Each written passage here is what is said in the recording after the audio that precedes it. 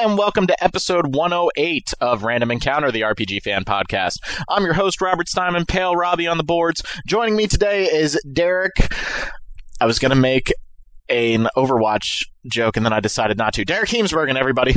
Call me Derek Drifter Heemsbergen, because I just beat Hyper Light Drifter, and it was real good. You are a tough man, my friend, because that game was beating the crap out of me on the first boss. The guy who plays Dark Souls until his knuckles bleed from throwing the controller on the ground, it ricocheting off the wall, hitting you in the face and landing back on your knuckles. I don't know how I just went with knuckles. Wow. No, the only thing that ever happened was I did spike the controller off of our carpet in the old apartment, and it went up to eye level, and that's when I realized that I probably needed to stop. Have you ever spiked a controller to eye level? No. I think we had this discussion once because I was like, "Who does that? Who throws?" Oh, I did. I did once when I was like 12, and I was playing Final Fantasy Tactics, and that word, she's a bad person. I think it was, what's her name? Maluda, I think. And it's like an early battle in the game. Yeah, Maluda. She the sister of ass. Yeah. And I was very, very angry as a child. Remember those Nerf controllers they made for the PS2? Well, see, that came after, okay? Back in my day, when we were spoiled little brats playing our PlayStations. No, I'm just kidding. Yeah, I definitely didn't have a Nerf controller, but my mom was pissed. She did not buy me a replacement, which is the right thing to have done. But that's parenting right there. Yeah, Hyper Light Drifter I don't think is quite as... It's frustrating, but I spent less time playing Hyper Light Drifter than you've spent playing all your Dark Souls games, and I don't know how you do it, man. Anyway, hey. We'll talk about Hyper Light for a little bit. So that was Derek. We also have Caitlin the Kraken Argyros. I was going to say that should be my nickname for this episode. Oh, boy. This is going to get interesting, folks. She must be released. Oh, boy. Okay, Caitlin, just I need you to stay calm while I introduce Tooker, okay? Okay. Just please don't rage out, okay? I will resist the... Calm down, Caitlin. Calm down. All right? I am calm. All right. Urge to kill rising. Urge to kill fading. Fade. Rising. Fade. And that is John, what does it say by your name? John on-site at Client Tucker? Yeah, that is actually me. Well, I'm not on site at the moment. I'm at the hotel at the moment. And somebody else is paying for that hotel right now, right? Like, that's a work hotel. Oh, that feels good, right? You could raid that minibar. It's like, all right, okay. Yeah, that totally sounds like John. Yeah. No, they gave me a free item from the market downstairs, so I'm sitting here eating Haribo gummy bears. Ooh, I'm not a gummy bears person. That's luxury. Yeah. You couldn't spring for the worms, you just get the bears? You guys like gummy candy? I hate how it gets caught in your teeth. I can't eat like a whole bag or anything at once, but I like it. Yeah. Okay, proper portions and everything. Yes. Okay, so we got stuff to talk about this week. I think we kind of have to start with some Dark Souls 3. No, I'm just kidding. We're gonna start with Final Fantasy 15. We had news. The uncovered event. God, I am so glad I didn't go to that event because I would have gone up on stage and slapped some people. Is the worst. It was. I was not expecting it to be that kind of. I mean, I knew it was going to be like a big extravaganza, but I kind of wasn't expecting that kind of hosting. So I'm trying to be very fair to Greg Miller. I am not a fan of his, but I understand his shtick. His like, I'm a wacky game guy. Like, I get that. Like, that's cool. And some people really like watching that on the internet. That's fine. But to make it kind of an infomercial for Final Fantasy 15 and expose me to him was a danger to everyone in my surrounding area. I would have much rather just gotten all of that information after the fact and not had to listen to him. The other guy was okay, but Greg Miller was kind of, I'm not a fan of his. I get that people are a fan of his, but whatever, not the way I would have gone about doing one of these events. But as we kind of learned last year at E3, when Square Enix thought that it was a big reveal to show the exact same Final Fantasy VII Remake trailer that they showed the previous night at Sony, sometimes messaging gets a little screwed up. So, Final Fantasy 15, big news coming out September 30th, which leaked earlier in the day, which was kind of hysterical. And they made fun of it during the event, too. Yeah, so September 30th. And then they proceeded to, previously, that was their last big announcement, but they kind of gave a lot of information about the world of Final Fantasy 15. So let me make sure I get all this right. There is going to be a Final Fantasy 15 movie, and that movie will come with the kind of specially edition of Final Fantasy 15, right? Is it King's... also released before the movie. Before the game. Is it King's Slave or King's Glaive? King's Glaive. Yeah, they should... Sword. We need a better name. Okay, whatever. That's because you can't say it. Come on. I actually don't think it's a bad name. Okay. Very good, Caitlin. Just channel that rage. It's coming here in a second. Just because I have reservations does not mean I can't be positive. I know. I can't be balanced. We'll get into this later. I know. So then there's an anime. There's an anime that's going to be 5 parts, and that'll be released. Right. Yep, and that's going to be released as we keep going close to release. Have episode 1 out. Yep, I haven't had a chance to watch it. And there is a mobile game that is based off of a mini game in Final Fantasy 15. Mm-hmm. Justice Monsters 5, right? Yep. And then going back to the movie for a second, it's going to have some big name actors in it, including Sean Bean. That's basically your spoiler that his character is going to die. Cersei Lannister, Lena is it Headey? Lena Headey is going to be in it. Yeah. And now the movie is kind of there's some mixed messaging on the movie. Aaron Paul, don't forget Aaron Paul. Who? Yep. From Breaking Bad. Oh my god! I've never watched Breaking Bad. I'm sorry. I'm sorry. I can't do his voice at all. But that honestly surprises me, Rob. I would have thought that you would have seen it. There's way too much TV to watch right now. Like that's true. We are in a renaissance of TV, and it's like overwhelming to try to stay up on all this. But now, correct me if I'm wrong here. The movie is actually like a compilation of stories that are being taken out of Final Fantasy 15? Like, what is going... It's kind of a prequel in that it also happens concurrently with the beginning of the game FF15. Like, Noctis and Co. have left their kingdom to go to this arranged marriage. And while they're on the way, there's like a conflict that happens back home, and this movie tells the story of what's happening there. And to be fair, also like the Sean Bean thing, that it's funny because everybody had that reaction, like he's dead. But I mean, in the beginning of the game proper, like even in the previews that have come out of FF15, like Game Informer just did a big hands-on of Chapter 1, and we've known for a long time that in the beginning of the game, Noctis gets this news bulletin that says that his father has been killed. So the whole like, oh my god, he's been killed thing, I don't know how much that's like. The game has already alluded to it, so I feel like they're going to kind of flip that on us, and it'll be the first time that Sean Bean has ever survived as a king. Maybe, possibly. It's also worth noting that Sean Bean and Lady Headey, they're only the voice actors in the movie. They're not reprising their roles for the game. Yeah, that's a little confusing. That's unusual, yeah. I don't know how I feel about that. That kind of... So I guess all this kind of world building, to me... It harkens back to actually a game series that I was toying around with a couple weekends ago. You know, sometimes you got to go back to like some comfort food when like new games aren't really doing it for you. And I threw in the original Dead Space and the sequel, which I really, really like those games. 1 and 2 are fantastic games. And if you remember, with Dead Space 1, they did a motion comic, a animated... Good.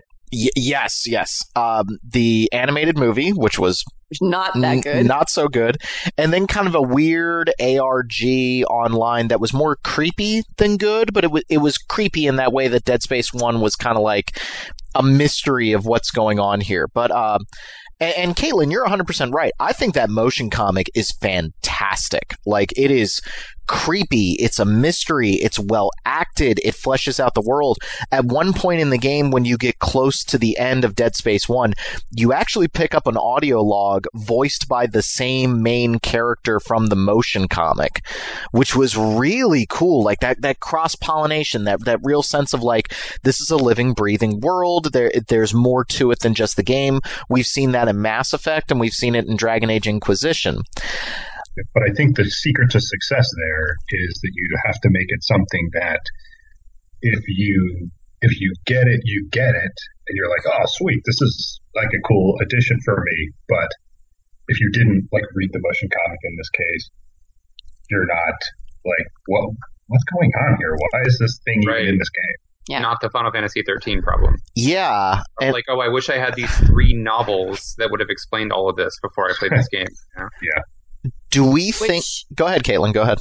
Which is kind of what worries me with the knowledge that Kingsglaive occurs semi-concurrently or all the way concurrently with the game. Like, I don't know. I hope the game does enough to make it so you don't feel like you're missing half the story, because it sounds almost like, they're splitting out the story. The story in the game is with Noctis and company, and the story in the movie is back in Lucius, and it's like, okay. And then there's also the very cynical question, but I think it has to be asked. Is this a world that they can form all of this extra media around? You know, at Dragon Age, they spent years writing all that story. And I know it's a little divisive on our staff whether it's a good universe or a bad universe, but they spent a lot of time really fleshing out the world of Dragon Age Inquisition. Have we ever seen Square Enix put that amount of time and effort into a world that they build? Maybe 14. Maybe 14 is their one. There was the entire compilation of Final Fantasy VII, but whether that's good or not, that's totally debatable, because some elements of that are like way lower quality than the rest. Yeah. I guess to me, it's like the 13 problem. It's very reminiscent of when they announced Final Fantasy 13 and Versus 13, and at that point, was it Agito 40? I almost said Agito 43. Agito 13, and it was like, okay, I like the chutzpah, but do you guys have an interesting enough world to satisfy all of these different pieces? And that's kind of the concern. My concern is we don't even know the full story of the game. I mean, I can see how they're confident enough that they want to have all this, this world building with the anime and the movie and whatnot. But I'm still kind of reserving my expectations until we see it. And, it would be great if the game is super awesome and we have all this extra stuff and like, they did create that world, but, we don't know yet. And it just, I feel like I'm old for saying this, but it's kind of like, I don't know. I want to wait and see. Derek or John, I'm kind of with Caitlin a little bit. Well, I recognize my own bias in this a bit, because I am, what they would consider to be probably a diehard Final Fantasy fan. I've enjoyed every Final Fantasy that has been released in some capacity. I don't think that some are universally great games. Like 13 is one that I've said time and again, I think is actually pretty well, I want to say problematic, but it's just, it has a lot of issues that under critical analysis don't hold up. But I still think that it was a pretty enjoyable experience for me overall. I just don't think that it's like among the top echelon of video games ever made. So with that said, Final Fantasy 15 is something that I've anticipated for a long time and will be purchasing with bated breath on release day. I'm going to line up at midnight or whatever, and I'm going to get it, and I can't wait for it. So I think that some of this media tie-in stuff, I think they are banking on the fans like me who are so eager to consume all of this world that's been, again, we know that this game hasn't been in production for 10 years, but this idea has been in our minds for so long that we're sort of, people in my position are sort of desperate to just lap up whatever, not trash that they give us, but, to consume whatever media related to this world we can get. So I think that, I'm very excited for all of this. I think that they definitely have the budget backing all of this up. I know that this isn't going to be half-assed in terms of the quality of the CG or anything like that, and they have the voice talent there for sure. Whether or not those people can perform well as voice actors for a CG movie remains to be seen. I think it's a little early to say one way or the other whether or not this is going to be a success or a failure. I'm optimistic, probably more optimistic than you guys are, just because having followed so much of this, the evolution of Final Fantasy 15 over the years, I'm already familiar with the basic, the cast, their general motivations, their general stories, and the trajectory of the story as they have unveiled so far. So I'm just eager to say, okay, so I know that this is going on, and I can't wait to figure out what's happening in the kingdom back home, yada, yada, yada. Yeah, so I would say I'm cautiously optimistic on it. I can agree with that. You're not alone. I mean, I don't remember exactly which of them it is, but one of our news team, as soon as it was announced, purchased was it $270 super special edition? Oh yeah, I think it was Colin. Okay, that sounds right. But so there are definitely people out there excited about all this. I thought it was Scott. You're right, it was Scott. Sorry, my bad. He's got the Hildebrand avatar. Yeah, that's Scott. Not Colin. My bad. Colin's got Sakaguchi. I think I'm with you guys. Like, I'm cautiously optimistic for this game. I would really, really like this game to be awesome and tickle my fancy and make me excited for Final Fantasy again. So I'm not going into this a hater. I was just a little surprised that there was so much multimedia going into this game. Yeah. I was not expecting that. I wasn't expecting that much either. Like, I expected from this event, I expected a release date. I knew they were going to unveil a collector's edition or something like that. Yeah. That was the most expected part. What I didn't expect was there to be a limited edition one of these only car that is a replica of the car from Kingsglaive. That was wow. And a new car! that part is out of touch, IMO. Like, yeah. Come on. Like, nobody watching this presentation gives two craps about your limited edition car. It reminds me of when Final Fantasy VIII came out. There was an advertisement in the back of the magazine for the Toyota Echo. And I was like, I was a teenager at the time. And I was like, Mom, I want my first car to be a Toyota Echo. Why? I don't know. Just because it seems like a good car. So stupid. Like, I don't think anybody cares at all about that car tie-in. Like, would it be an awesome car to own? Yeah, but like, don't show that to me at a Final Fantasy event and expect me to get excited for it. Something that we couldn't possibly afford, even if there was more than one. And there's only one being made, so it's just there to show off. Yeah, I mean, like, what? It's really weird. And Greg Miller was talking about the car way too much. So the most interesting piece for me coming out of this was that then they released the Platinum demo, which might have the cutest little thing I've ever seen in a video game. Carbuncle is very, very cute. So he talks to you through your cell phone. Of course he does. Chocobo emoji. So I downloaded the demo, and this was my first time playing Final Fantasy 15. I did not play the Duscae demo that came with Type 0. I've seen the Duscae demo. Let me preface everything by saying that I've seen the Duscae demo. Steven played it when we streamed it together, and I got to ask questions, and it looked pretty cool. And I was like, I don't know if this is going to be for me, but at least it looks interesting. This demo, it's very weird. It is not a good demo.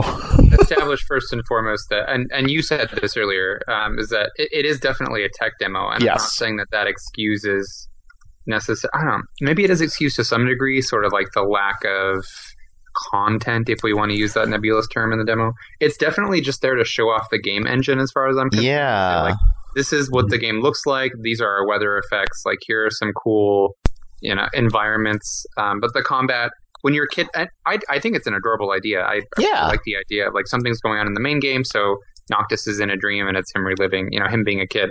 I think that's really cute. The combat as a kid is basically not combat. It's just hold down the button to win. Yeah. You can mess around with the fireworks to get sort of a feel for how the magic works.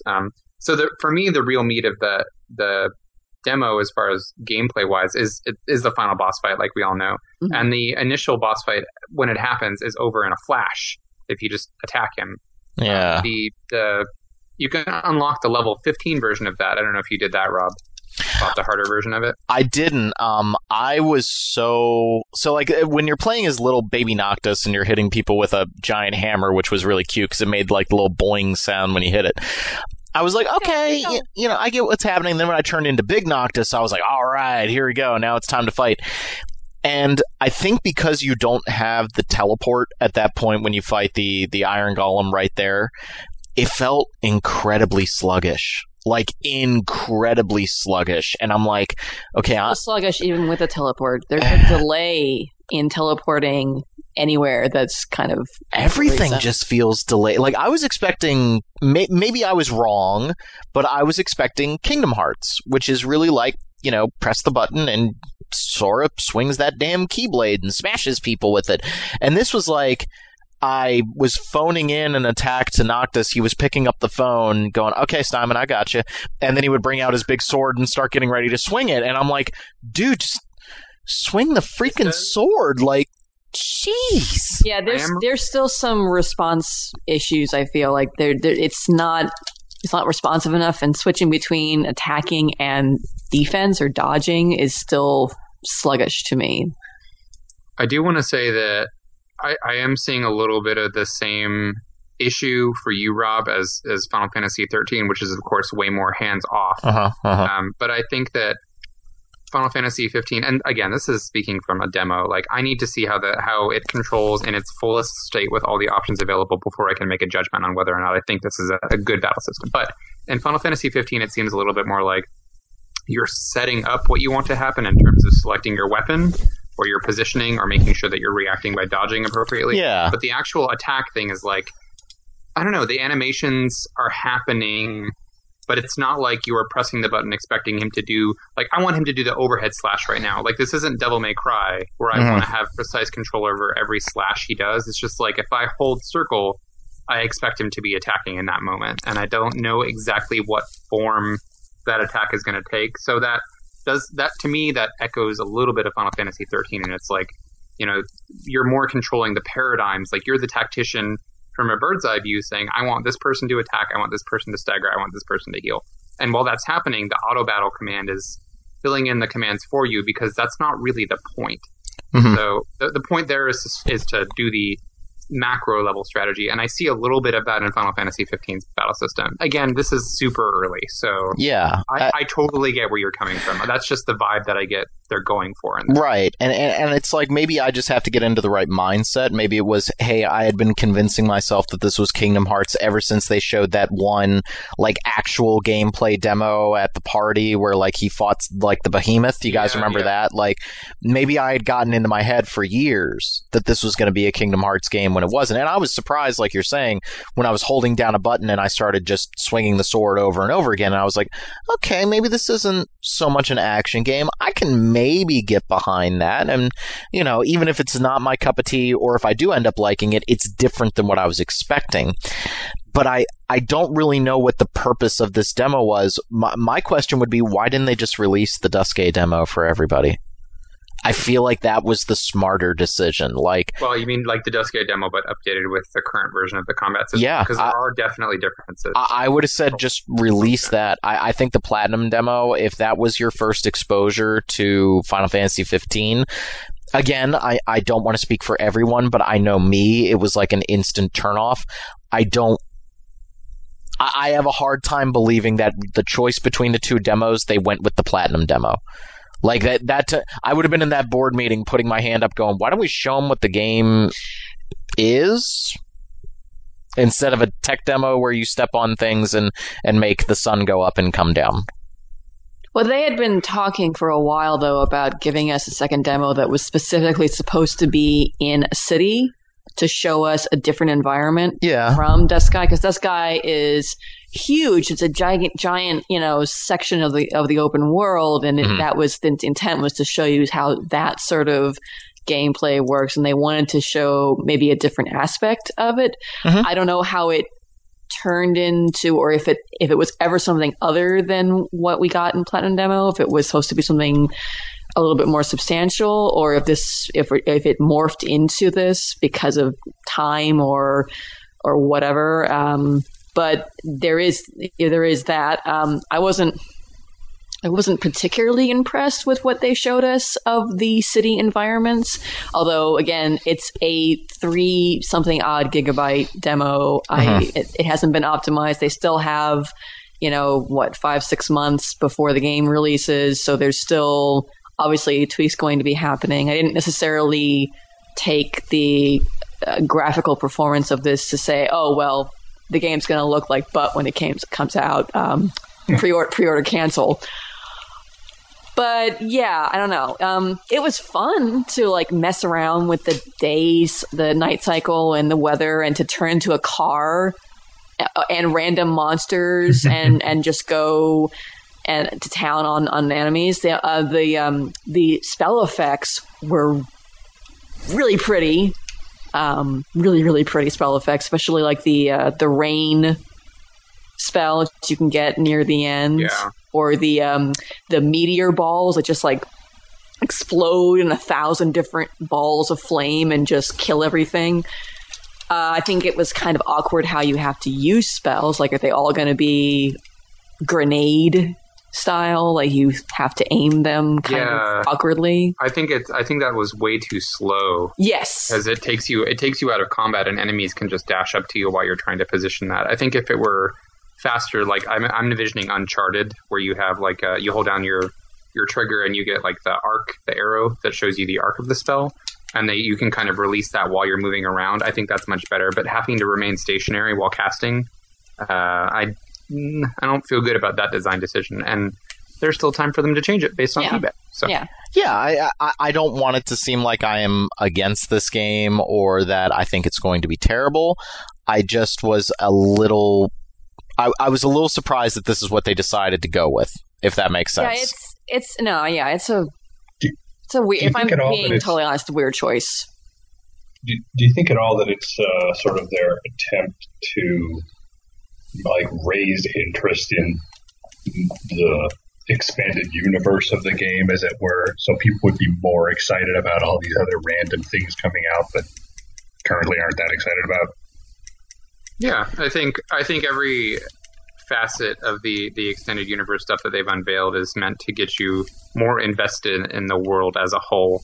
And they said the dude who came out on stage and introduced the demo at Uncovered was really, really awkward, but yes. he was saying that their intention was to give even people who don't know anything about Final Fantasy 15 a fun demo, to like a fun environment to get in. But I mean, realistically, like, who the hell is going to be like, I've never heard of this Final Fantasy before, let's see what this is all about, and then you play that demo and then leave it there? Like, I don't think so. But yeah, part of that strategy, of course, is to, well, I mean, it's a demo. Like, what is their strategy in releasing a free demo? It's to A, solicit feedback, and B, to invest the consumer in the product so that people want to buy it. Like, right. The only thing is, if someone who doesn't know anything about 15 looks at this demo, they're not going to know what the heck is going on, and it's going to give them, from what we can tell based on what they've shown and from Duskai, a much different idea about what the game is going to be than what it actually is. Yeah, that's true. I think the adult combat is pretty representative of what we're going to get in the final game, albeit scaled back. But yeah, the whole section with being a kid and just kind of wandering around is like it's more or less totally disconnected from what the final game is going to play like. Yeah. So I don't know.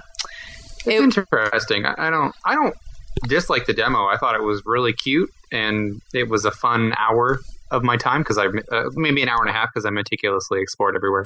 Fun hour and a half. Got me more excited for the game, but I don't think that the demo itself was like an amazing experience that is going to change people's minds if they're feeling any trepidation about 15.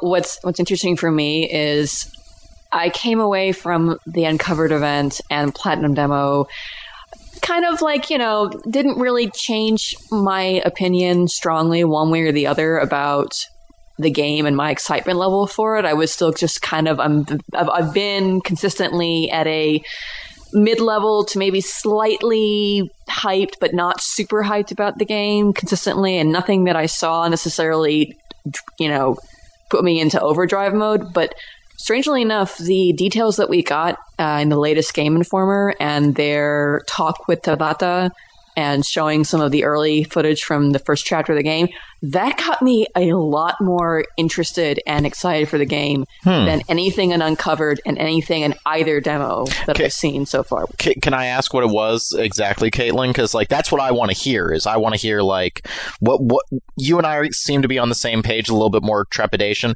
What's the part that really had you excited?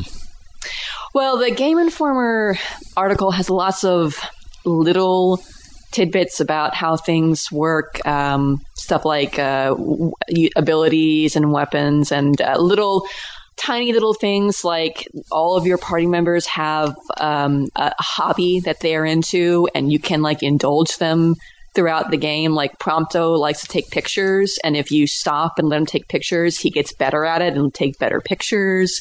And Noctis likes fishing, and I forget what Ignis likes to do, but Gladius is all about survival skills. Cooks, right? Yeah, cooks. Yeah.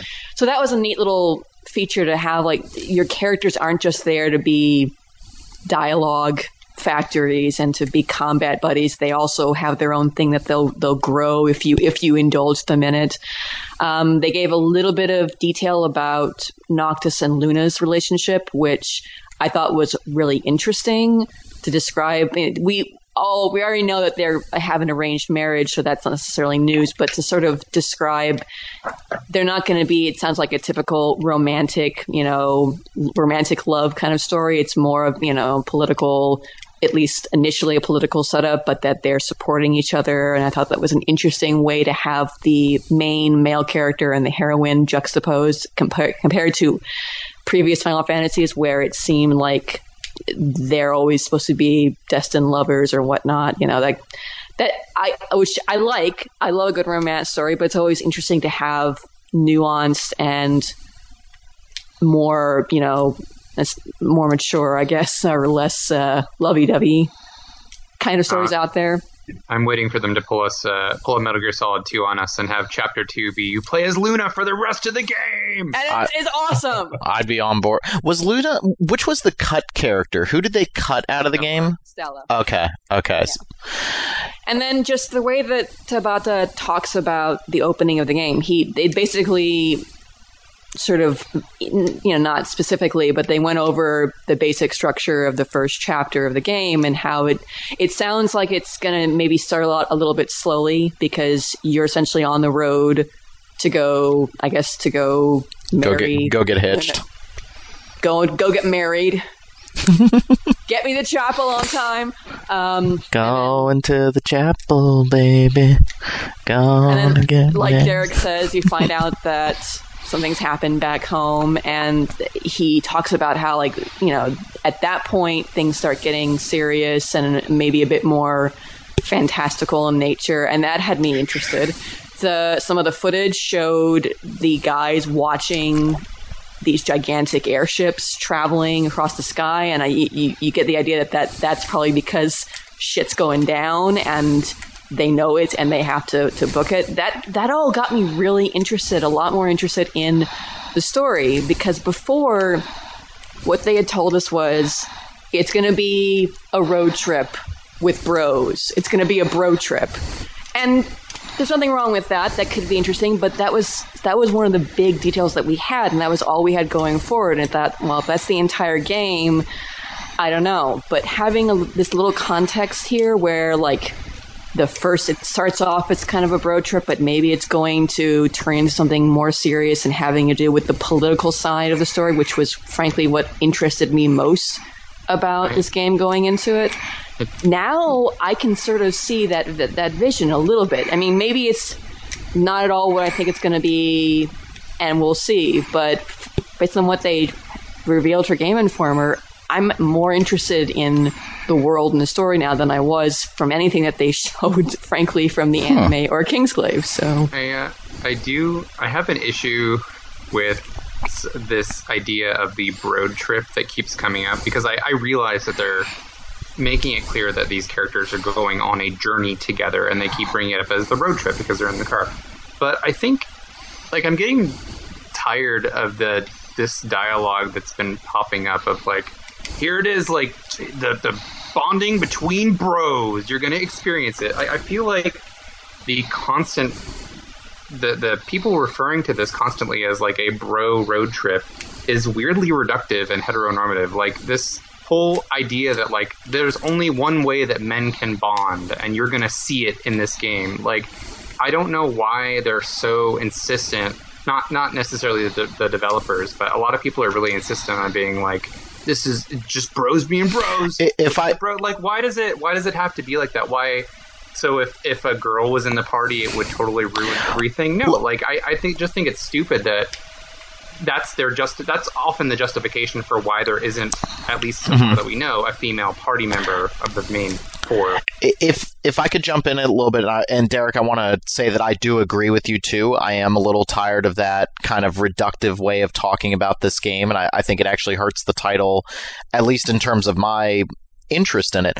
If I could, though, on the 8-4 Play podcast, they talked a little bit about how there's going to be a new cover version of Stand By Me in this movie, and Stand By Me is a very, very big movie in Japan. So maybe that...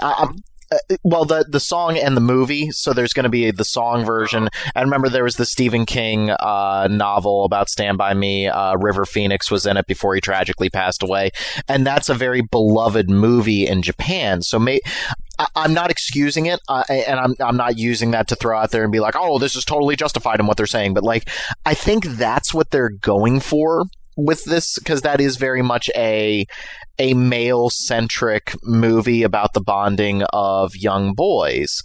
And I think that's a cool story that you can tell, but I agree with you, kind of breaking it down and saying this is the only way that young men can interact is by going on a road trip, and, that's a little reductive, and I agree with you, but I think maybe that's where it's coming from, if that makes sense.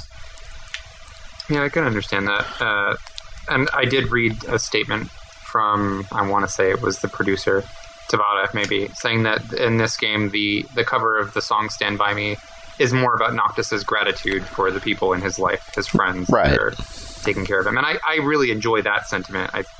I love the idea of, a group of characters learning about each other and growing and supporting each other and being there. It's why I love the cast of Persona 4 so much before all this spin-off. But just some of the conversation surrounding that has been weirdly off-putting to me. But yeah. I don't think that it's going to be a bad story. I'm very excited to experience the story. It's just like, y'all, we can do better than talk about it in this framework. I would agree with you. And, I'm excited for Final Fantasy 15. There's some trepidation in it. I really hope it's good. We just have to see. I will be buying it. I don't want anybody to think that I'm going to I'm not going to buy it because they're not making the game that I want them to make. No, I'm going to give it a shot. I hope I enjoy it. Caitlin, you wanted to talk a little bit about the open world nature of Final Fantasy 15, because I think that'll play in a little bit with what Tooker's been playing. You sounded a little critical, and that's why we called you the Kraken, but you've actually been very, very, very calm somewhat. See, I can be. But what was your feeling having played the Duscae demo with regards to that? Duscae was weird. I think now from what we know, it takes place during the early part of the game. That you're supposed to have the same thing where your car breaks down and you have to repair it. Apparently, you don't have to hunt the behemoth now, so maybe it's not quite as involved. But the concern for me and a lot of people going into Duscae and then even after Duscae was that it's just going to be this wide open space with some quests to do, and it's going to feel empty. It'll be this beautiful, the graphics engine is still really impressive. It will look nice, but it'll just be a big open space for you to run around, fight monsters, hopefully with a good combat system, and do quests. And it won't necessarily feel as much like a story-driven Final Fantasy game does. And another reason why I'm now more, I think, invested after some of the Game Informer information and hearing Tabata talk about it was he actually specifically addressed that issue of what to do with open world games and story. And he talked about how rather than, let me see if I can phrase it correctly, rather than create the world and have it be this open world and then try to fill it with story, they wanted to have the story and make it as open as possible without losing the sort of, the focus that we come to expect from Final Fantasy games on their story. And that reassured me a lot. We still need to see how it plays out. Duscae still felt a little bit like an empty, wide open space. But then again, you had a really limited amount of things you could do with Duscae, by intention. It was supposed to be a small chunk, so we don't know necessarily how it's going to be in the full game. But hearing him talk about it like that made me feel better. Like, it's not going to be the Assassin's Creed scenario where it's an open world purely for the sake of being open world, and the only way to fill it is to have a bunch of repetitive stuff that doesn't necessarily do anything to develop characters or story. It's going to be more, from what he's saying, the opposite. The characters and story are going to be there, and we're just going to give you as much space to explore them and to see how they grow and what they do and what they get up to, but not necessarily make it feel like it's so wide open that you're doing stories in concentrated chunks, and then you're doing lots of nothing but running around, exploring, not doing much of anything. Uh-huh. You know what I think they're evoking, actually, on a bigger scale, perhaps, and it's a little bit harder to see the parallel with the way that next generation games are when they're open world, but older Final Fantasies, like pre-10, had world maps. Mm-hmm, and they had these big open spaces, and of course, like, a world map is a lot more simplistic mechanically. Like, you can just kind of walk around and enter a new place. It's not like you can interact with stuff on it. But in some Final Fantasies, in earlier ones, there'd be stuff like, okay, well, you're on the world map now and you need to head to this place, but you can kind of tool around in other locations and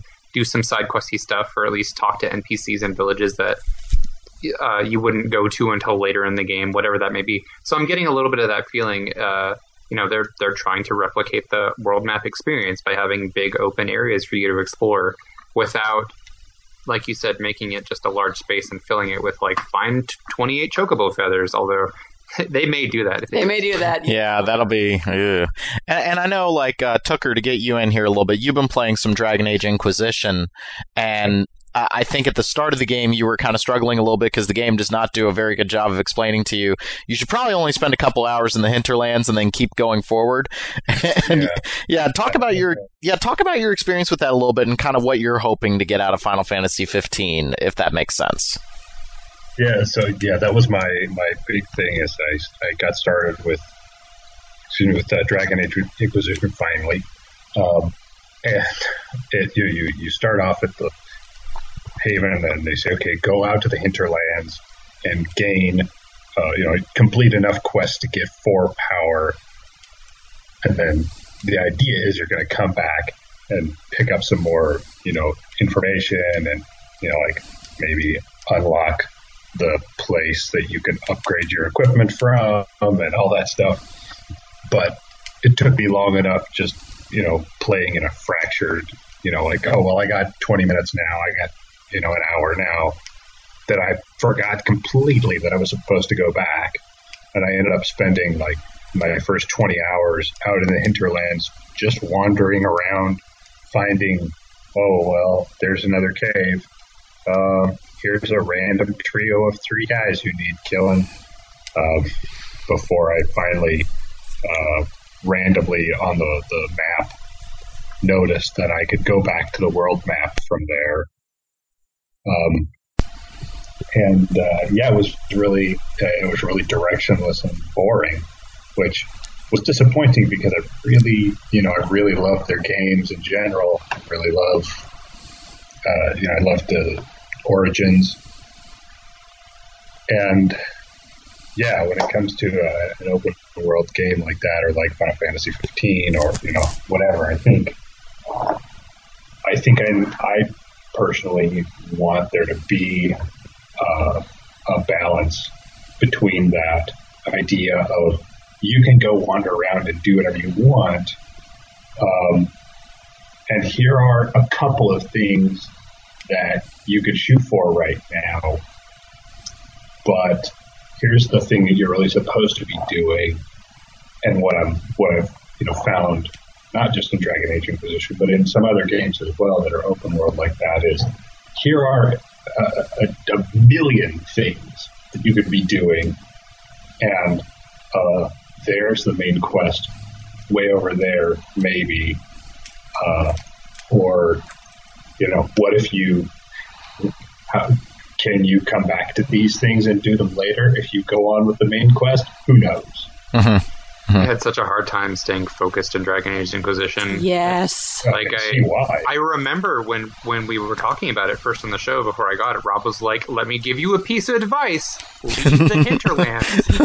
Don't stay there." And I listened to him, and I did, and went to other places. But even then, I would still get sucked into just the endless side quest chain and lose sight of my major objective. And I never beat the game. Can't even really remember where I was in the story, just because I was so consumed by doing side stuff that it was like, where's the plot? I don't remember where the plot was going anymore. If I go back and if I do finish it, Derek, it will be in a sense as if you had finished it, because aside from the pointy ears and no glasses, my character looks a lot like you. Yeah. Derek the Elf. Derek the Elf. So I think we've given our thoughts on Final Fantasy 15, and I think we're all excited to see what they do. I think that it's reasonable to have some trepidation, and not because some of us weren't fans of Final Fantasy 13. It's just more of a statement of what they're doing is very ambitious, which is really cool. But it's also dangerous, and that's kind of what you love in a developer sometime. It's like, hey, they're shooting for the moon on this. It might work, it might not. Let's see what they do. Is that fair? And if 14 has shown us anything, it's that they can take feedback and make some pretty big changes to improve the game. Yep. Yes. I just hope that we don't need to restart 15 the way they had to restart 14. I don't think they will. I mean, I haven't seen anything that makes me think that that's going to be the case. But let's just hope that doesn't become necessary. Yeah, I think even if it releases with its combat in its current state, so long as they add a little bit more depth to it, it'll still be passable. But I have faith that they're going to keep layering stuff on and make it better. So yeah. Sure. Well, Derek, you still have the floor. I want you to talk to me a little bit about Hyper Light Drifter and why we're not going to cover it. Man, Hyper Light Drifter. Hyper Light Drifter was the first game I ever backed on Kickstarter. Cool. And that was back in 2014, or maybe it was 2013. I can't remember. But I think it was 2013, because I think it was a 3-year dev cycle on it. But still glad I backed it. Great experience. I played through it pretty much over the course of a weekend and beat it in those 3 days or so. My final time, according to my file, was 5 hours and some change. Steam says I've logged about 9 hours on it, and I don't know how much it counts when you die, because you die a lot in that game. Yeah, I was getting my ass kicked playing that a little bit. I was doing okay, and then I got to the first boss in the northern area, and the game was like, I'm going to mess you up. And I was like, all right, that's fair. Screw around. It does the... So for me, it does the Souls sort of... I keep wanting to use the term framework. I don't know why today, but it has the Souls framework in that it puts you in a world and doesn't give you a lot of information about exactly what you should be doing. Although I know that later Souls games and Bloodborne as well rectified that to a degree. But Hyper Light Drifter, you just kind of start. Like, you get this gloriously spectacular, haunting, ethereal opening sequence. Oh, it's so good. Yeah, the music, the pixel art, the color palette is just like, that is so my aesthetic. I love it so much. So, yeah, you start with this incredibly cool opening sequence, and then you're just kind of in this world. You start in a hub town, and it becomes clear just from the visual language that you need to go to one of 4 dungeons in the north, south, east, west. Clear each of those dungeons, and then something will happen. You don't really know what's going to happen until you beat it. But each of those dungeons has a different theme. At their core, they're not terribly exciting areas. Like, there's like Snow Mountain, water area, desert ruins, and forest. Lost woods. Oh, forest. Yeah. No, not lava, actually. I'm glad, because lava levels.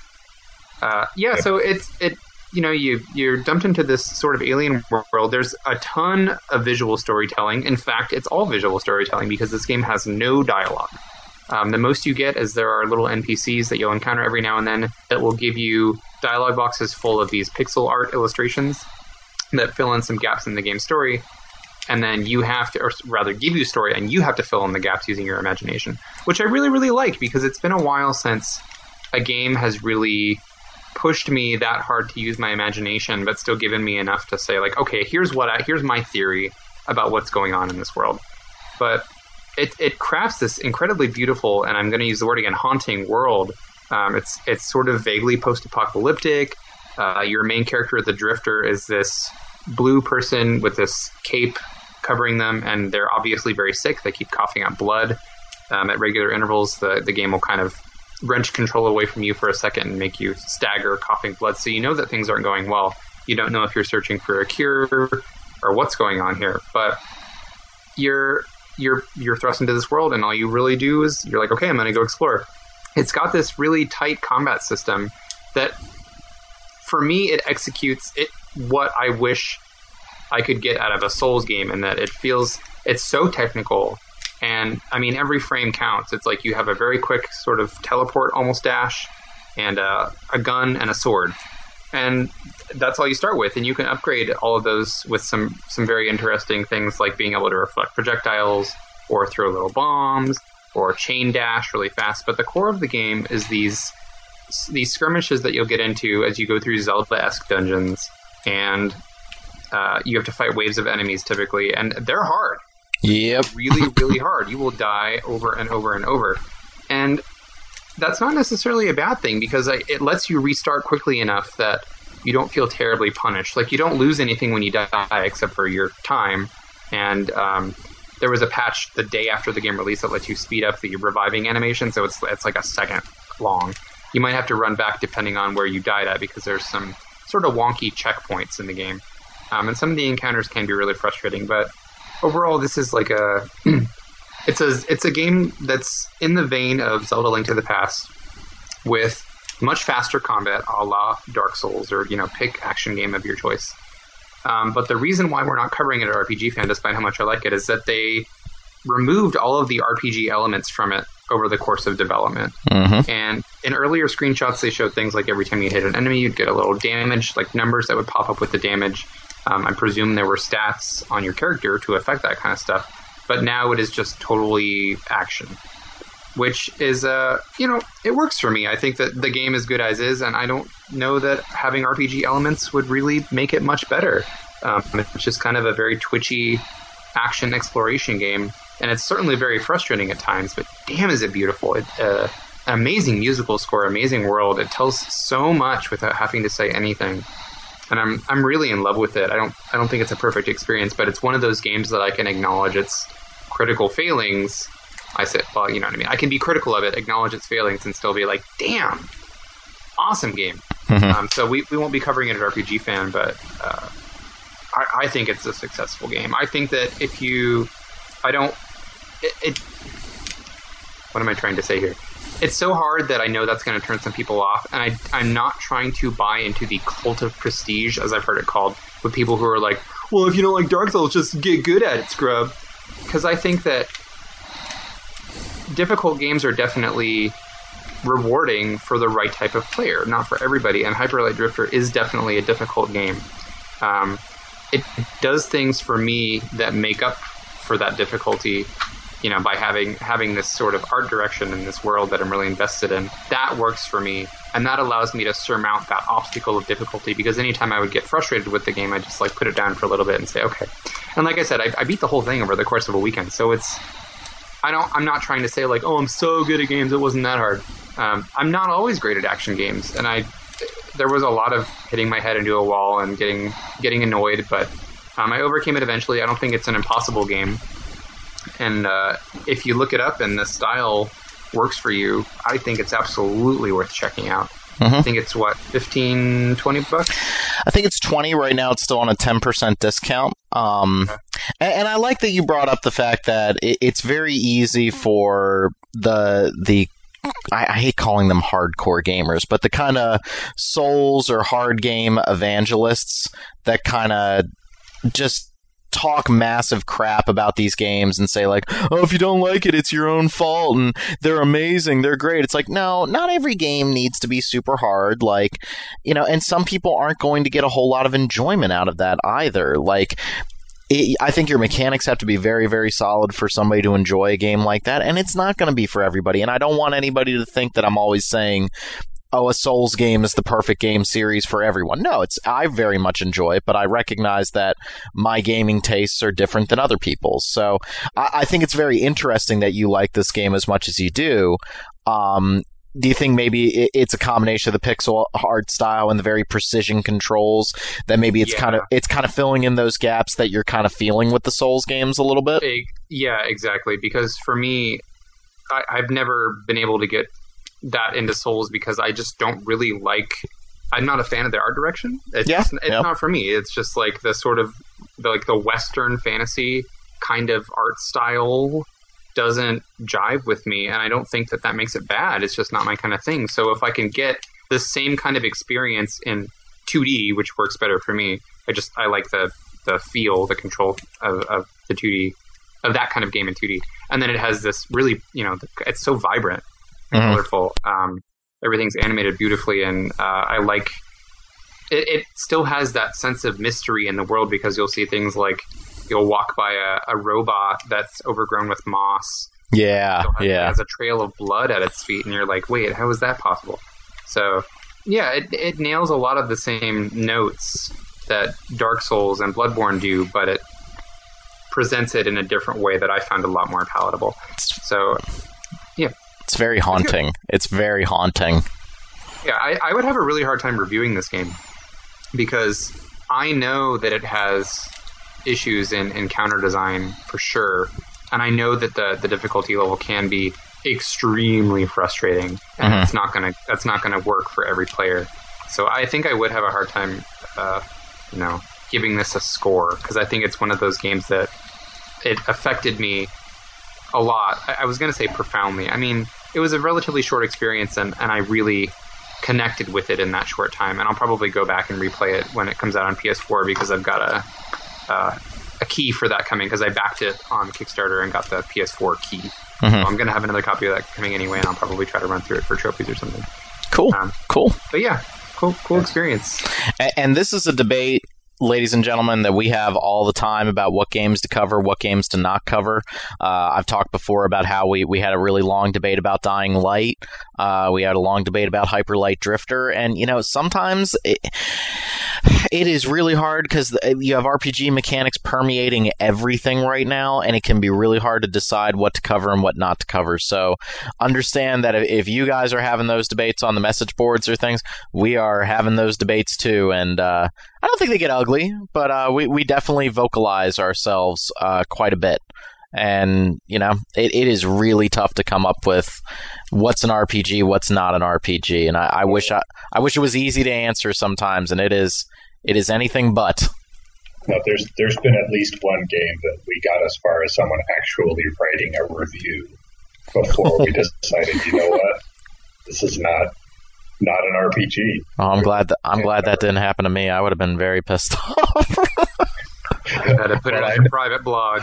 I know it happened at least once because it happened to me. Oh God, what game was it? Monster Hunter. Oh, well, really? So, that's not an RPG. Way back in the early days. And there's arguably more RPG elements in Monster Hunter than Hyper Light Drifter. Yeah, I was gonna say. Yeah. But we're not covering either. In what way is this an RPG anyway? I mean, look at it. You can't even quest. Also, all you do is push one button. So this was our coverage of Hyper Light Drifter. Yeah. Good game. And then you also got to play the Bravely Second demo. Not to give you the floor for too long, but you played that as well, right? Yeah, I'll just touch upon this one a little bit more quickly.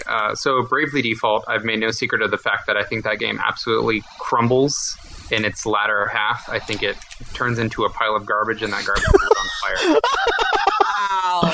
fire. Man! I cannot believe how much disrespect there is for the player's time in the second half of Bravely Default, because it asks you to repeat the same sequences, with very, very little variation over and over. And we've discussed this to death. I know that Bravely Default does other great things, like allowing you to turn off encounters, and that's fine. But the story, for me, just it fell apart, and also controversial opinion, I guess, but I hate Ring a Bell. Holy crap. Such an obnoxious character. Oh my god. So I couldn't, having one character who I just totally couldn't stand in the party, as well as the story doing what it did in the latter half. I thought the ending sequence was cool. By the time I got to it, I thought it was a lot of fun and very interesting use of sort of breaking the fourth wall and all that stuff. But Bravely Default was a game that I expected to absolutely love to death, and I started pretty warm on it, and it got worse and worse, and I was very unhappy with that game by the time I finished it. And so I had kind of written off Bravely Second because I was like, well, this went in a direction I didn't really like, so I don't know if I'll like the second one. So I downloaded the demo, which is available on the eShop now. It's called The Ballad of the Three Cavaliers, and it tells you a little story, like a side story that happens before the events of Bravely Second proper. All the demo really does is introduces you to some members of the primary cast. It doesn't have the same playable cast as the full game will have. It has Tiz, Nikolai, Jan, and Magnolia. Sorry, not Tiz. You, and Magnolia. Y-E-W. It's a very confusing name. And I have a feeling that they're going to probably address that in some way in the plot, like with the fourth wall thing. Like, you, the player, are you, Y-E-W. But this demo doesn't... It gives you a little snippet of story that'll kind of whet your appetite for the game. Gives you access to a number of jobs. I want to say like 6 or 7. I can't remember for sure.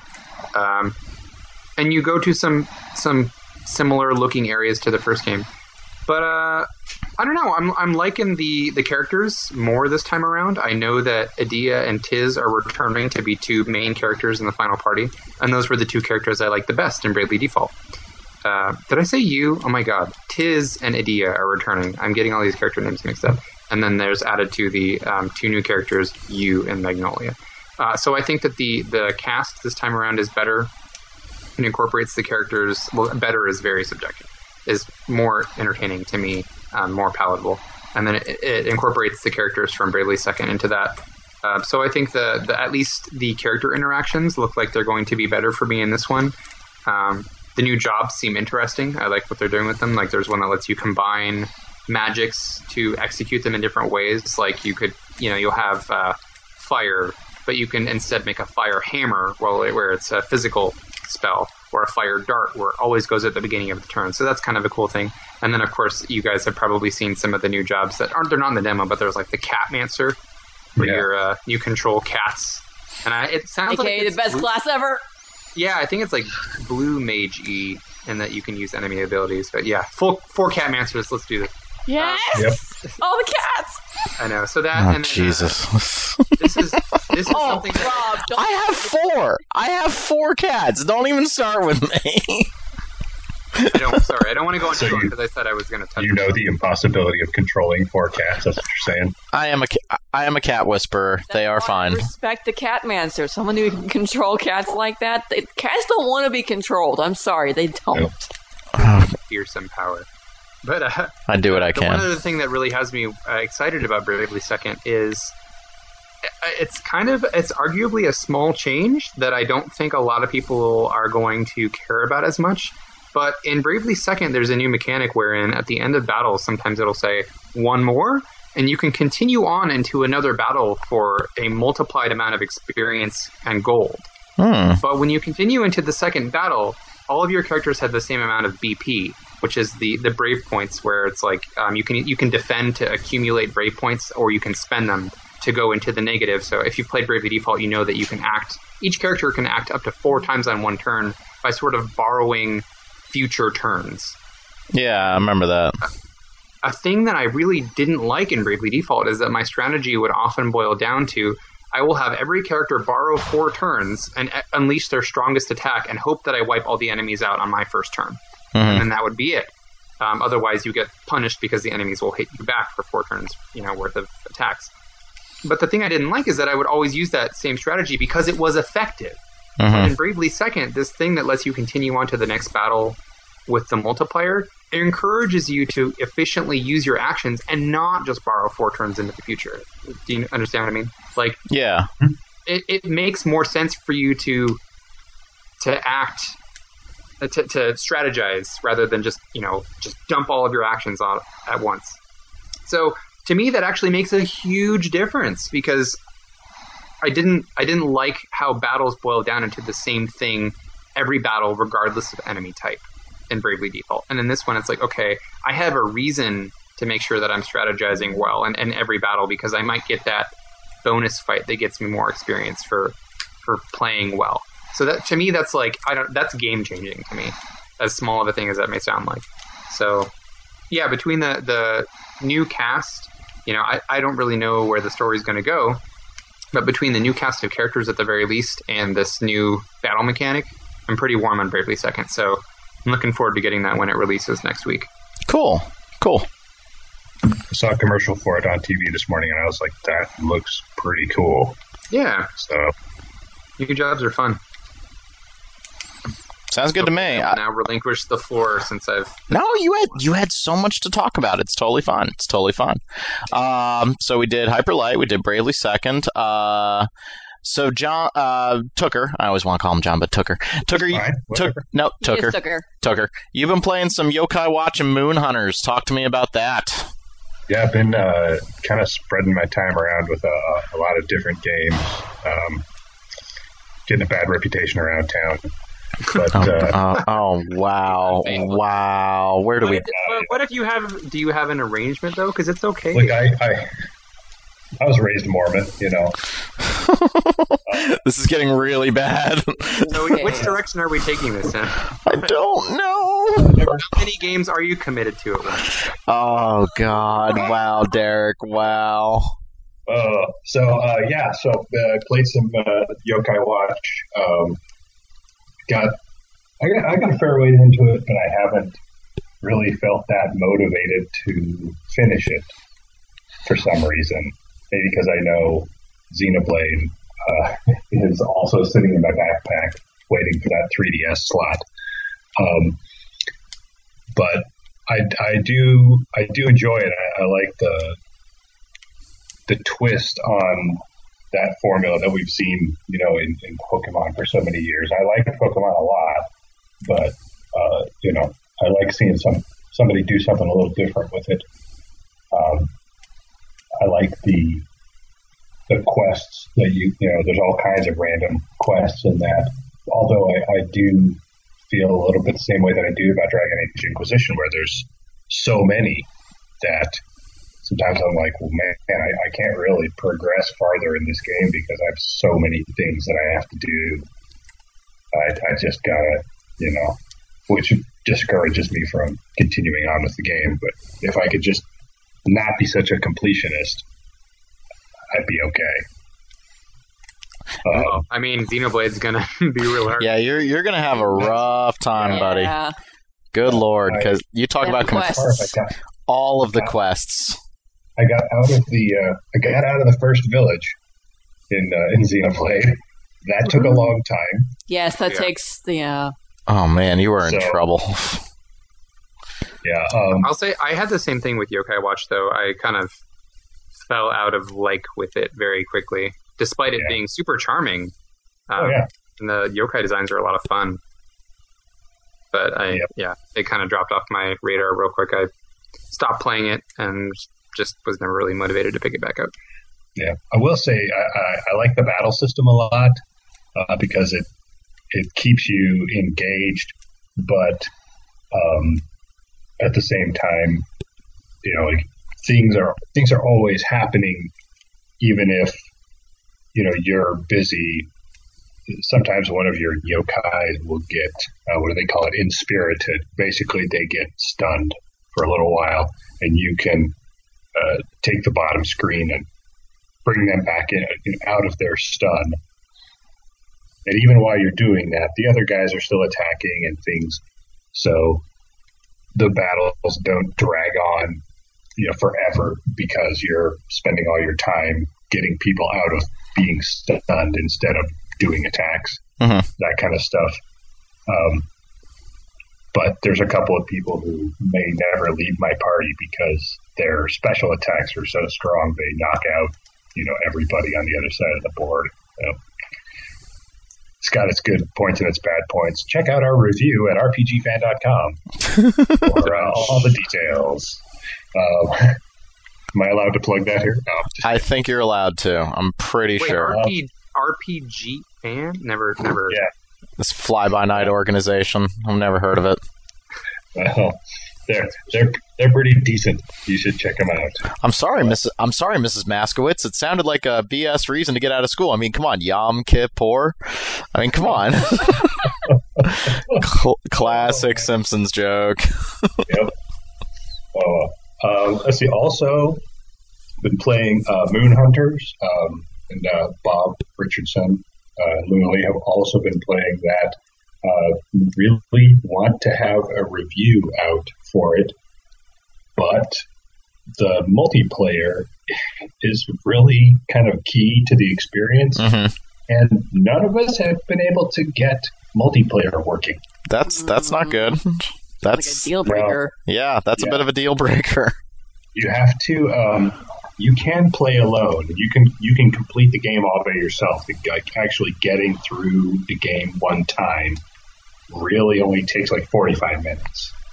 But it's one of those kind of, I don't know, sort of roguelike-y games where every playthrough, you get things like after each level, you sort of go back to a campground and you can cook food. One of your options at night at the campground is to cook food that will improve everybody's stats in the party permanently. Dragon's Crown says hi. for the rest of the playthrough.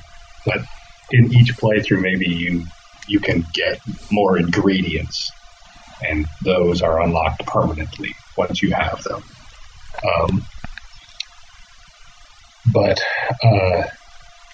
So you can play that over and over again, and it's actually pretty fun. But it is a pretty similar experience all by yourself for those 45 minutes, unless once you've played I think there's like 5 or 6 different classes that you can play. Unless you really, really loved one of them, there's not a lot of impetus to play again as that same class. In order to do multiplayer, the host at least has to go to their like router settings and set up port forwarding and stuff. Really, really old school in terms of it's like just a step up from actual having to go to the same place and play on the LAN. Oh, that sounds terrible. Yeah, we keep thinking that we have it set up correctly, but even so, we keep getting an error, and all it says is error 11. That's it, and there's no anything about it anywhere on the internet that explains why we're getting this error. So yeah, so that's why we don't have a review on that. I always really struggle with that, like when a game has a technical flaw like that, like the multiplayer doesn't work. Like, how do you... that can be really hard when you're reviewing a game like that, and especially in a game where maybe that isn't clear when you're first playing it. Like down the road, you start realizing, multiplayer is a little broken, or maybe this new patch kind of screwed the whole game up. It's like, we're not perfect when we're reviewing games, and that can be really, really hard. Like, how do you keep that stuff in context? That's stuff I always struggle with. Yeah. And, like you say, we live in a world with patches, right? Yeah. Whatever you review, maybe the problems may be fixed in a future patch, or new problems may be introduced. Yeah. But overall, do you like Moon Hunters when you can get it working? Yeah, I mean, like the single player, I've had a lot of fun with it. There actually are a couple of classes that I've played as where I was like, that was fun enough, I'm playing through as that person again. As you go through the game, it's the kind of game where you upgrade your skills by finding merchants and spending basically the experience points on those merchants. And they don't always have, that's a way that it's kind of a roguelike, is that they don't always have the same upgrades. So in one playthrough, you may end up upgrading one of your skills all the way and another one not at all. And in another playthrough, those upgrades aren't around, so you go a totally different path. And that does add a little bit of that replayability to a class that you do enjoy. Or, if you find a class you enjoy and you had another you don't enjoy, you think, well, maybe if I got different upgrades, this guy would be more fun. Mm-hmm. So I do really wish I could, get that, we could get the multiplayer working, because I think that some of the classes are really designed to work together, or there's one who really seems like they're supposed to be just a support character. Tough to play through, a game as a bard, in the classic D&D thing all by yourself. They're not really designed for a solo run. I'm not saying you can't be successful with it, just, most games don't design things for that particular character. I think the bard from Mad Max Fury Road says hi, and he's like, "Yeah, I'm a bard. What of it?" That's true. Or the bard from the Bard games. So, yeah, but yeah, definitely. There are exceptions to it. Sure. And since I'm talking about stuff I'm playing, just this evening I started playing Stories Path of Destinies, which comes out, I think, next week. It's an action RPG. It's on PC and PS4. And sort of the hook with the game is that it's a little choose-your-own-adventure-y. That's cool. You start out. One that looks kind of like Bastion, but it has a fox guy main character. Yeah, okay. Exactly. Yeah, you play as this fox guy named Renardo. So, yay, French pun. And he's sort of a swashbuckling, piratey looking guy. And as there's a sort of initial prologue / tutorial that you get through, on like every playthrough, and then after that, it's not very long, or I imagine it's every playthrough. I haven't actually finished it yet, but after that, you get a choice of which branch to go down. And I know from the things they've told me about embargoes that I'm okay to say this much. It's the beginning of the game anyway. I'm just going to feel like it's a huge spoiler. The first choice that you make is, I have this buddy who's kind of a crazy guy, but he has told me he has a plan that will really help my cause to bring down the evil empire, whatever. At that point, you don't really know a lot about your cause. Or there's this sword that I could go get, and it's supposed to be really powerful, and it can turn the tide in this same overarching quest that I have. Uh-huh. But if you go get the sword, your buddy is, he's stuck. He's in jail. He's probably gonna die.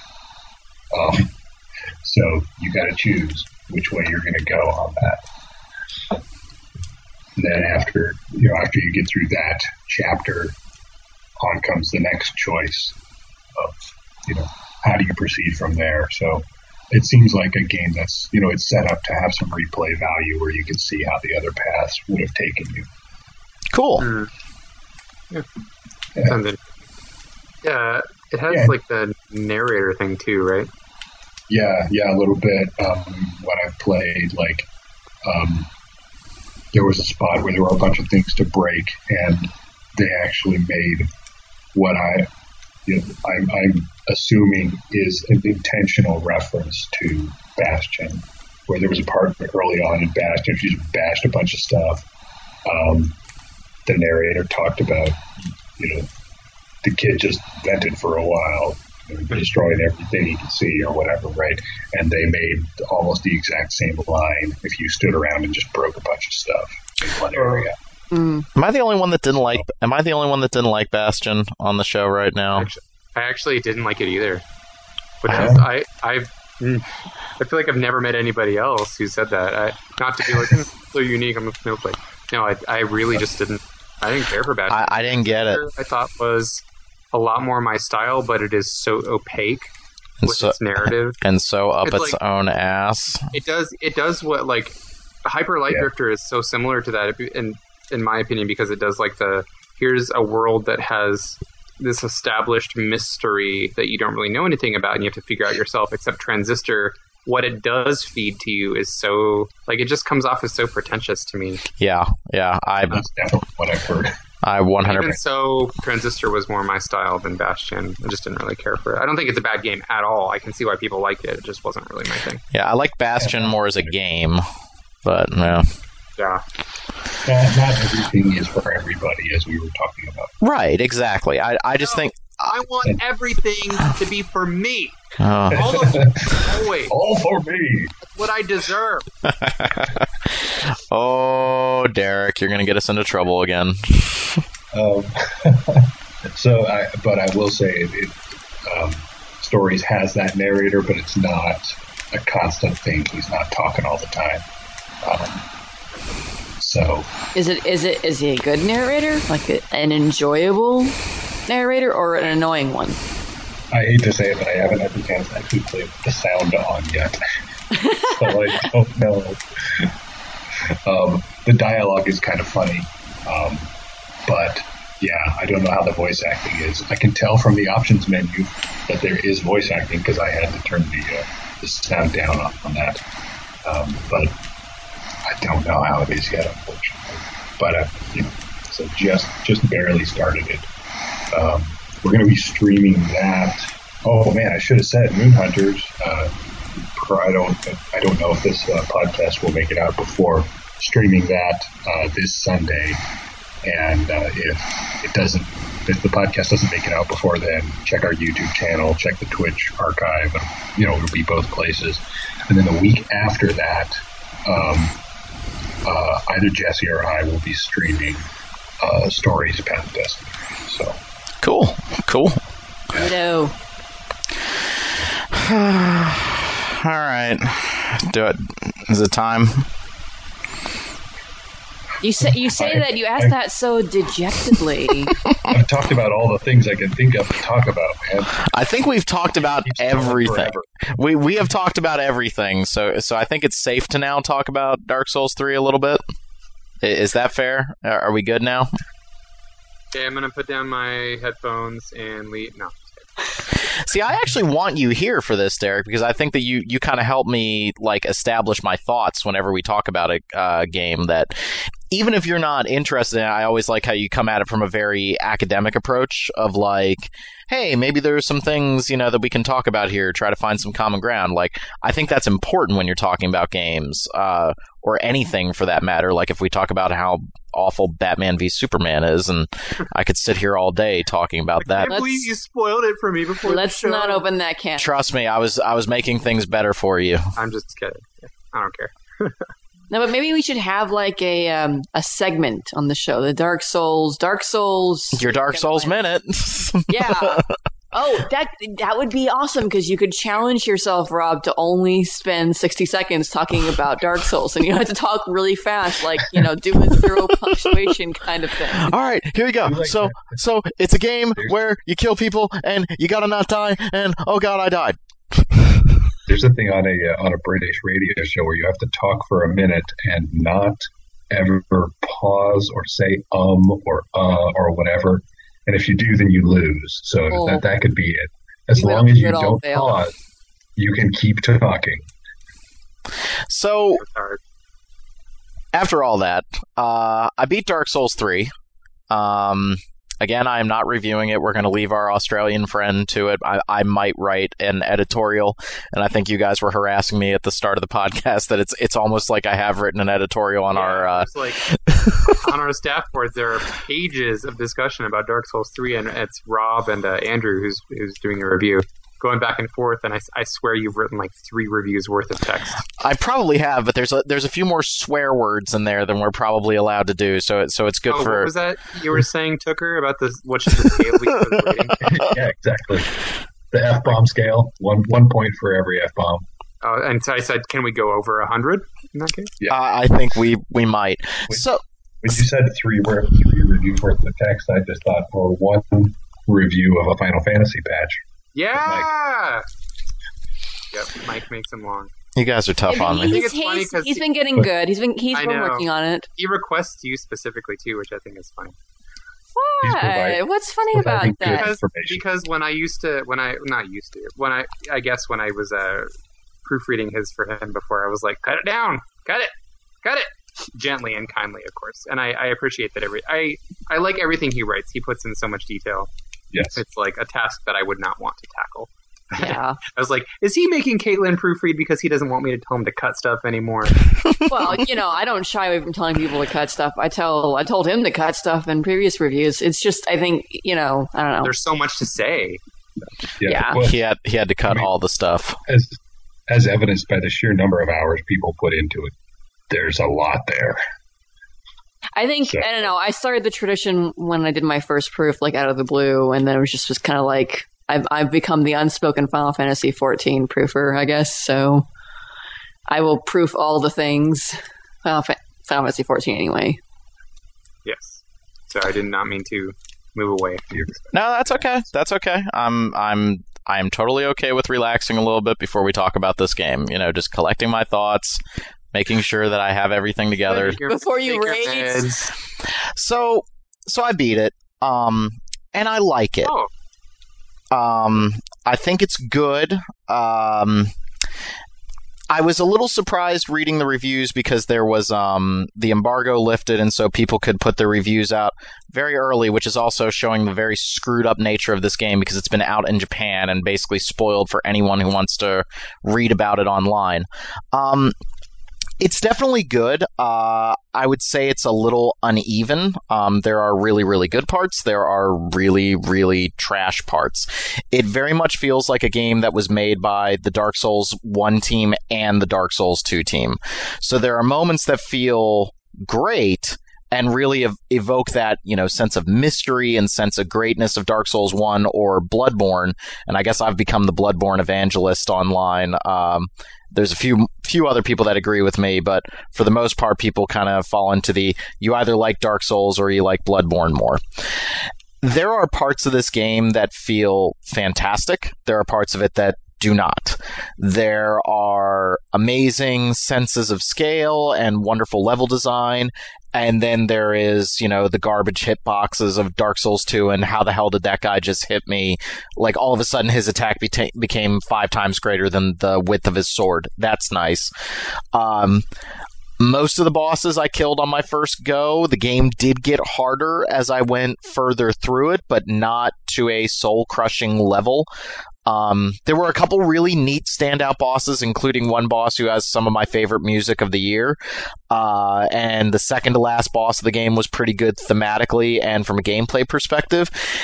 But really, I found Dark Souls 3 a little forgettable. I think the opening area starts out very, very strong, very Dark Souls 1, lots of interconnected pathways.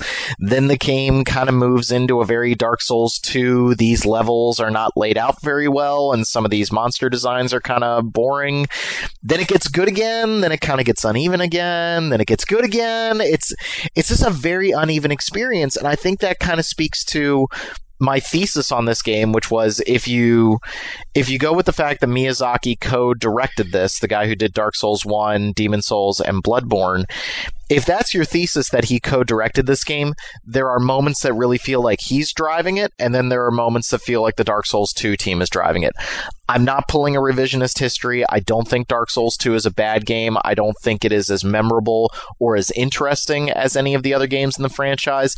And so Dark Souls 3 kind of feels like this weird mishmash of both gameplay styles. I was surprised to see some dissenting opinions online. I expected this game was going to get straight 10s across the board, and there was going to be some revisionist history on it down the line, the way there was with Dark Souls 2. But you had a couple reviews like Polygon that were a little bit more critical. And I don't mean that in this game's terrible. I mean that in it's not maybe the best game that they've made. And how do you reconcile that as a reviewer? That's really tough. How would I review this game? I honestly don't know. On our scale, I would probably come down between an 80 and an 85. I gave Dark Souls 1 a 90. I gave Dark Souls 2 an 85. this is a really, really tough game to review, but I think it is enjoyable. It's just not nearly as memorable as I was hoping it would be. And some of the problems, if people are being honest with themselves, some of the problems that were in Dark Souls 2, they're still here. There's still garbage hitboxes. There's still, flailing attacks that are just not fun to fight. There's still a little too much reliance on too many enemies and not enough interesting enemies. Like, oh, you threw 5 enemies at me. That's kind of neat. Instead of throwing, 9 enemies at me. That's what you were saying about the DLC for Dark Souls 2 specifically. Yeah. That was the encounter design. It was just like, have a whole bunch. Yeah. And it got really tiresome, and they don't feel as well put together. And some of the bigger knight enemies, they just do these flailing attacks that just hit you, and you're like, what was I even supposed to do with that? The character's not even facing me, and like their arm basically dislocated in order to hit me. There's one kind of weird creature design that is just terrible to fight. Like, I was getting bounced around by attacks that I couldn't even tell what he was doing. So there's that unevenness to the game, but overall I can still recommend it. It's still something I enjoyed playing. I don't know if I will play it again. But it was good. It was interesting. I just don't think it was as memorable or as daring as Bloodborne. And again, I know that makes me the Bloodborne evangelist, but there's also some really screwy things going on with this game. Yeah, you have like 50-some weapons, but so many of them are interchangeable, and I don't understand why anyone would invest in the bigger weapons. Like, the great swords do marginally more damage than a regular broadsword. I just used the broadsword I picked up in the first area the entire way through the game. And if you look online, a lot of people are doing the same thing because the great swords don't do a whole lot more damage. If the broadsword taps out at like 380, the great swords tap out at like 420. I realize now that was probably the wrong number to pick, but I work at a boarding school, but it, like, at that point, if it's so much slower, why would I pick it? Like, it's not doing a monstrous amount more damage like you would expect, so what's the point? So I think there's some balancing things that are going to have to go into it. There's 19 bosses in the game. Only 3 or 4 really stick out in my mind as really fun, challenging encounters. The rest of them are very forgettable, or those kind of gimmicky bosses that are just obnoxious. So I don't know. It's a tough game to really talk about, but I think it's good. I think it's enjoyable. I think people that like Dark Souls will like this one, and I kind of don't have anything else to really talk about. Like, it is another Dark Souls game. I think the NPC interactions are really cool. There's some good level design here and there, but it's also very slapdash. It feels like a Frankenstein's monster in a lot of ways. So I say I'm not the right person to talk to you about this because I'm not a huge fan of Souls, but Bloodborne is more to my taste than Souls is in general. I was going to tell you I just watched my roommate play through the Old Hunters DLC over the last week or so because he finally got there, and it was the first time I had seen some of those bosses. Cool designs, cool encounters, and what I've seen in Dark Souls 3 kind of pales in comparison to that. Yeah, it's very... I hesitate to say boring, but it is... It's just safe. It's like, big knights with big swords, or people with, like... I have seen the last boss of Dark Souls 3, and I'm underwhelmed by the design. It is a big dude with a sword.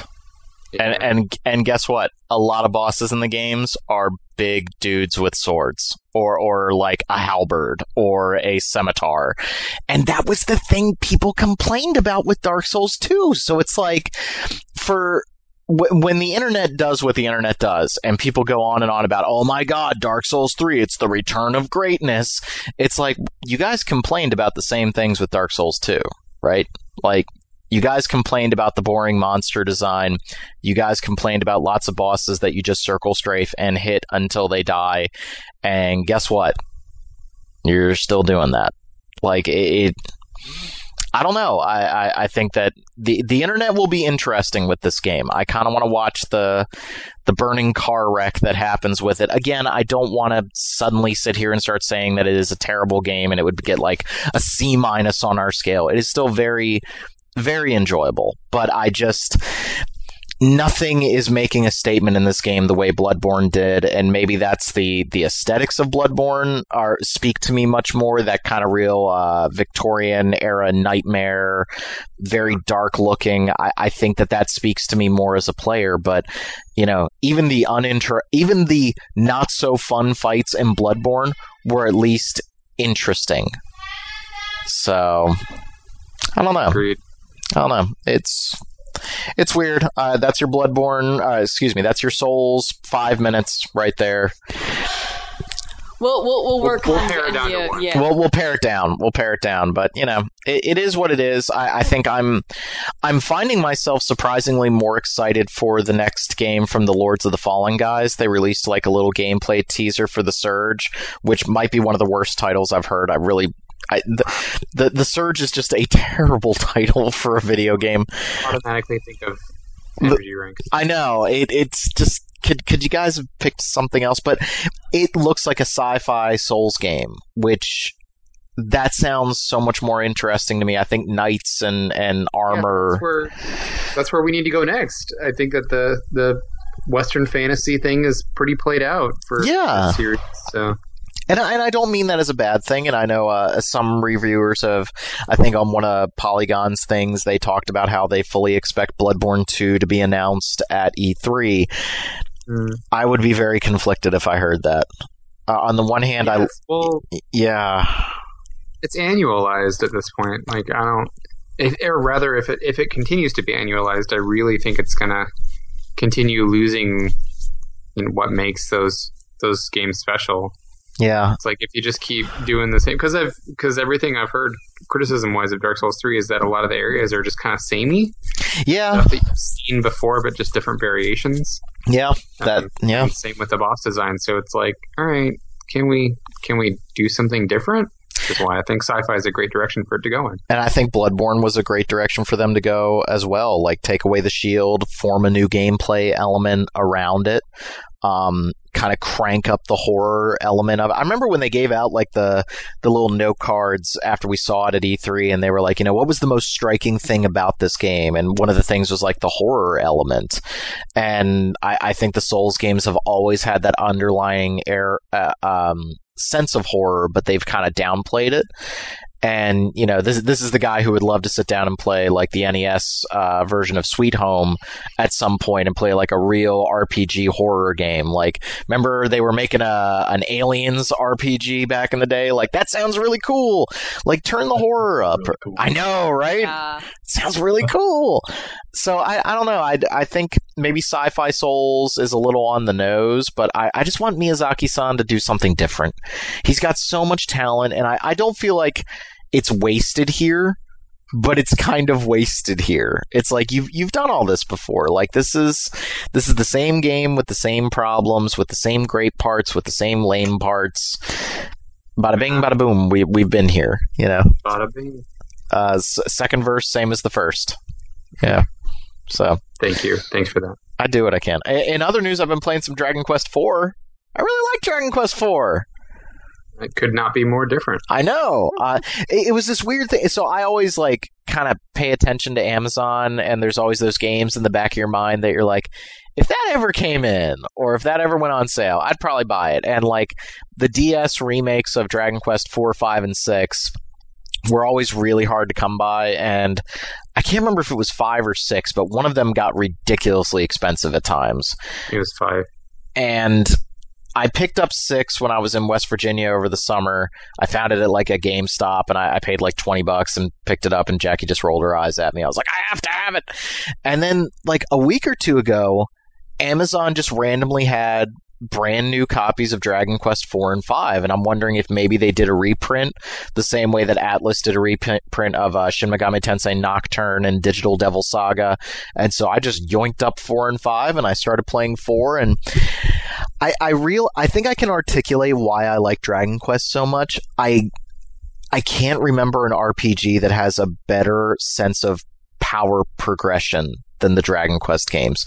You gain a level and get a new piece of equipment in that game, and you feel so much stronger. And that is just that thing that goes off in the back of your brain that's like, oh, I love RPGs. The numbers went up, and I feel really, really good about the numbers going up.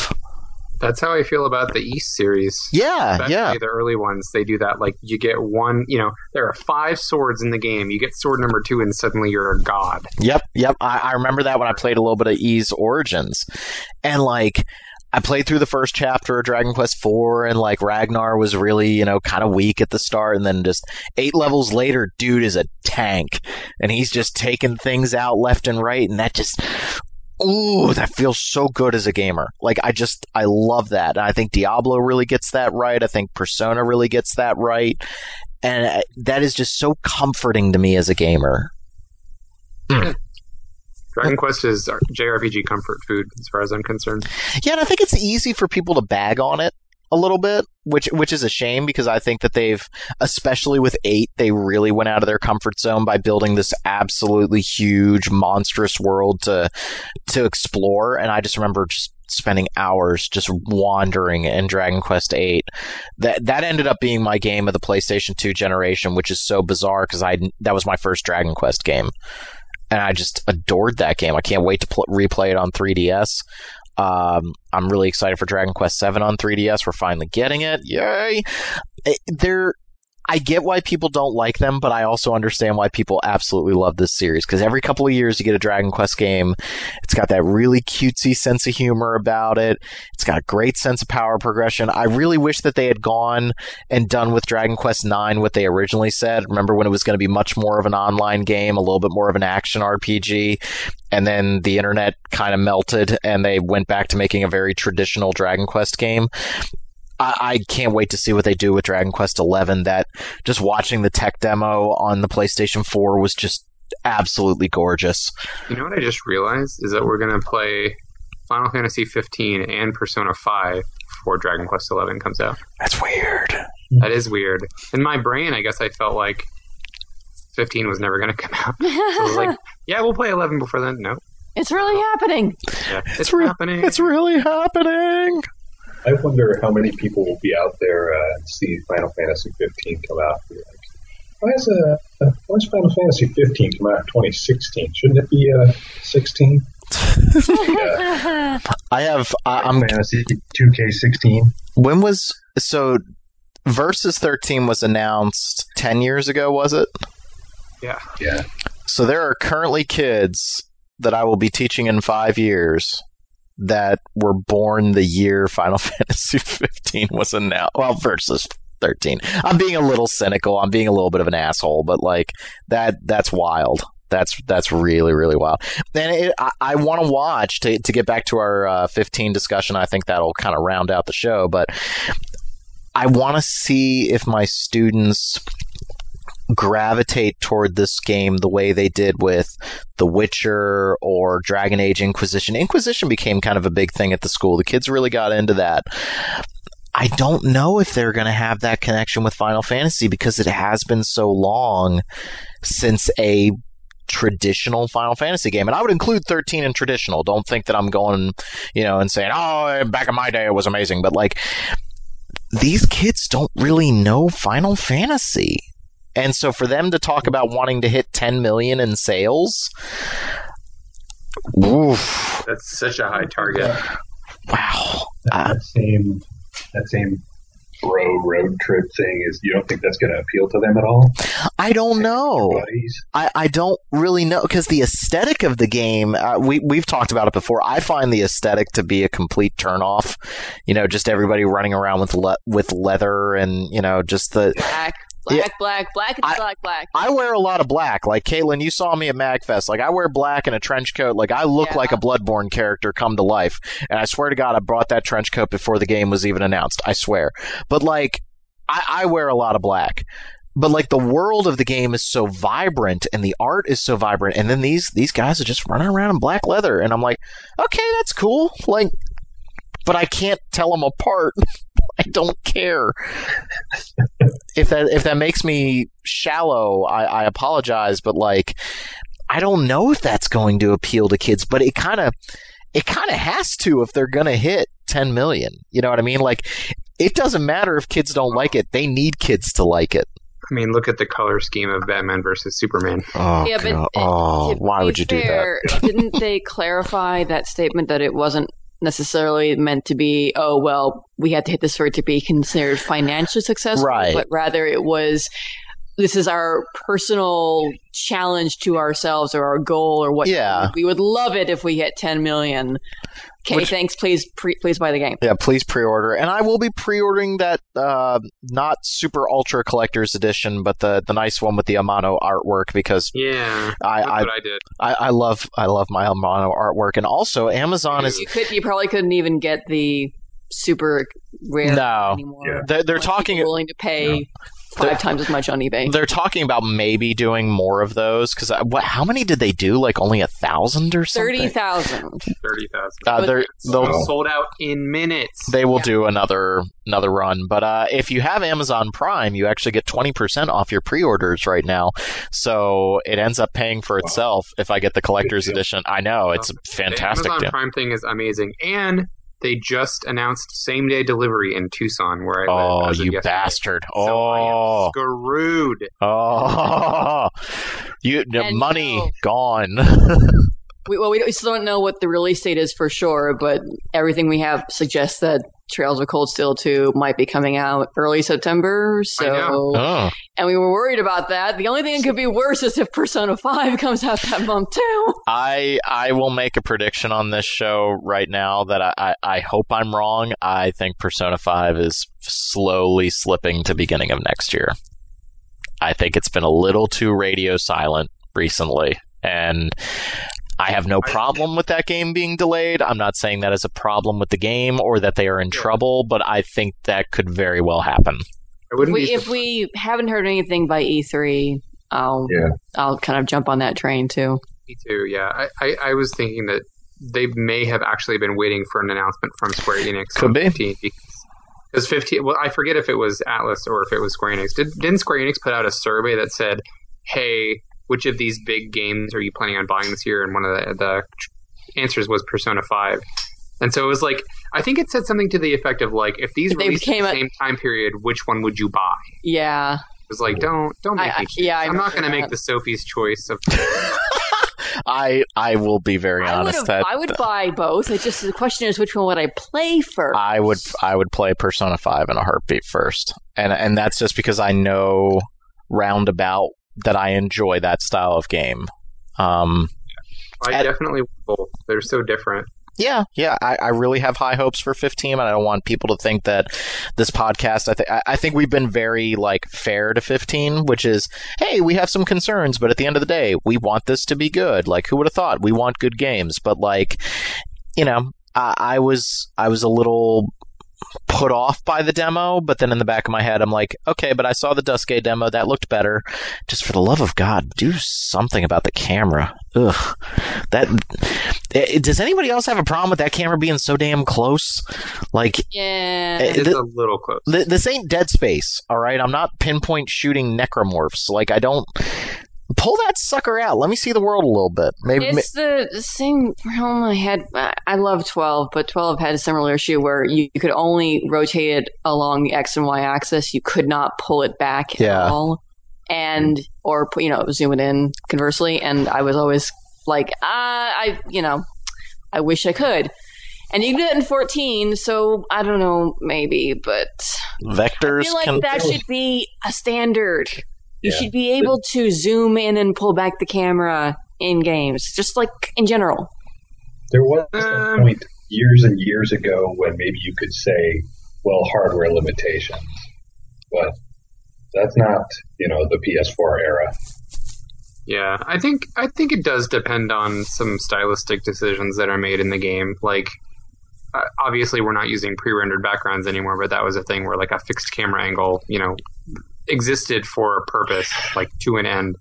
So yeah, but we're talking about 3D games where you can move the camera around 360 degrees. You just can't pull it back, and sometimes you kind of need to. For me, it comes down to the environment. If the environment's very close, like a Dead Space, then I want the camera to be close. But if it's big, I want to be able to pull it out. Like, the issue specifically with 15 is it would improve combat because you still cannot see enemies that are running up behind you to get in your face and attack you because the camera is so close to Noctis.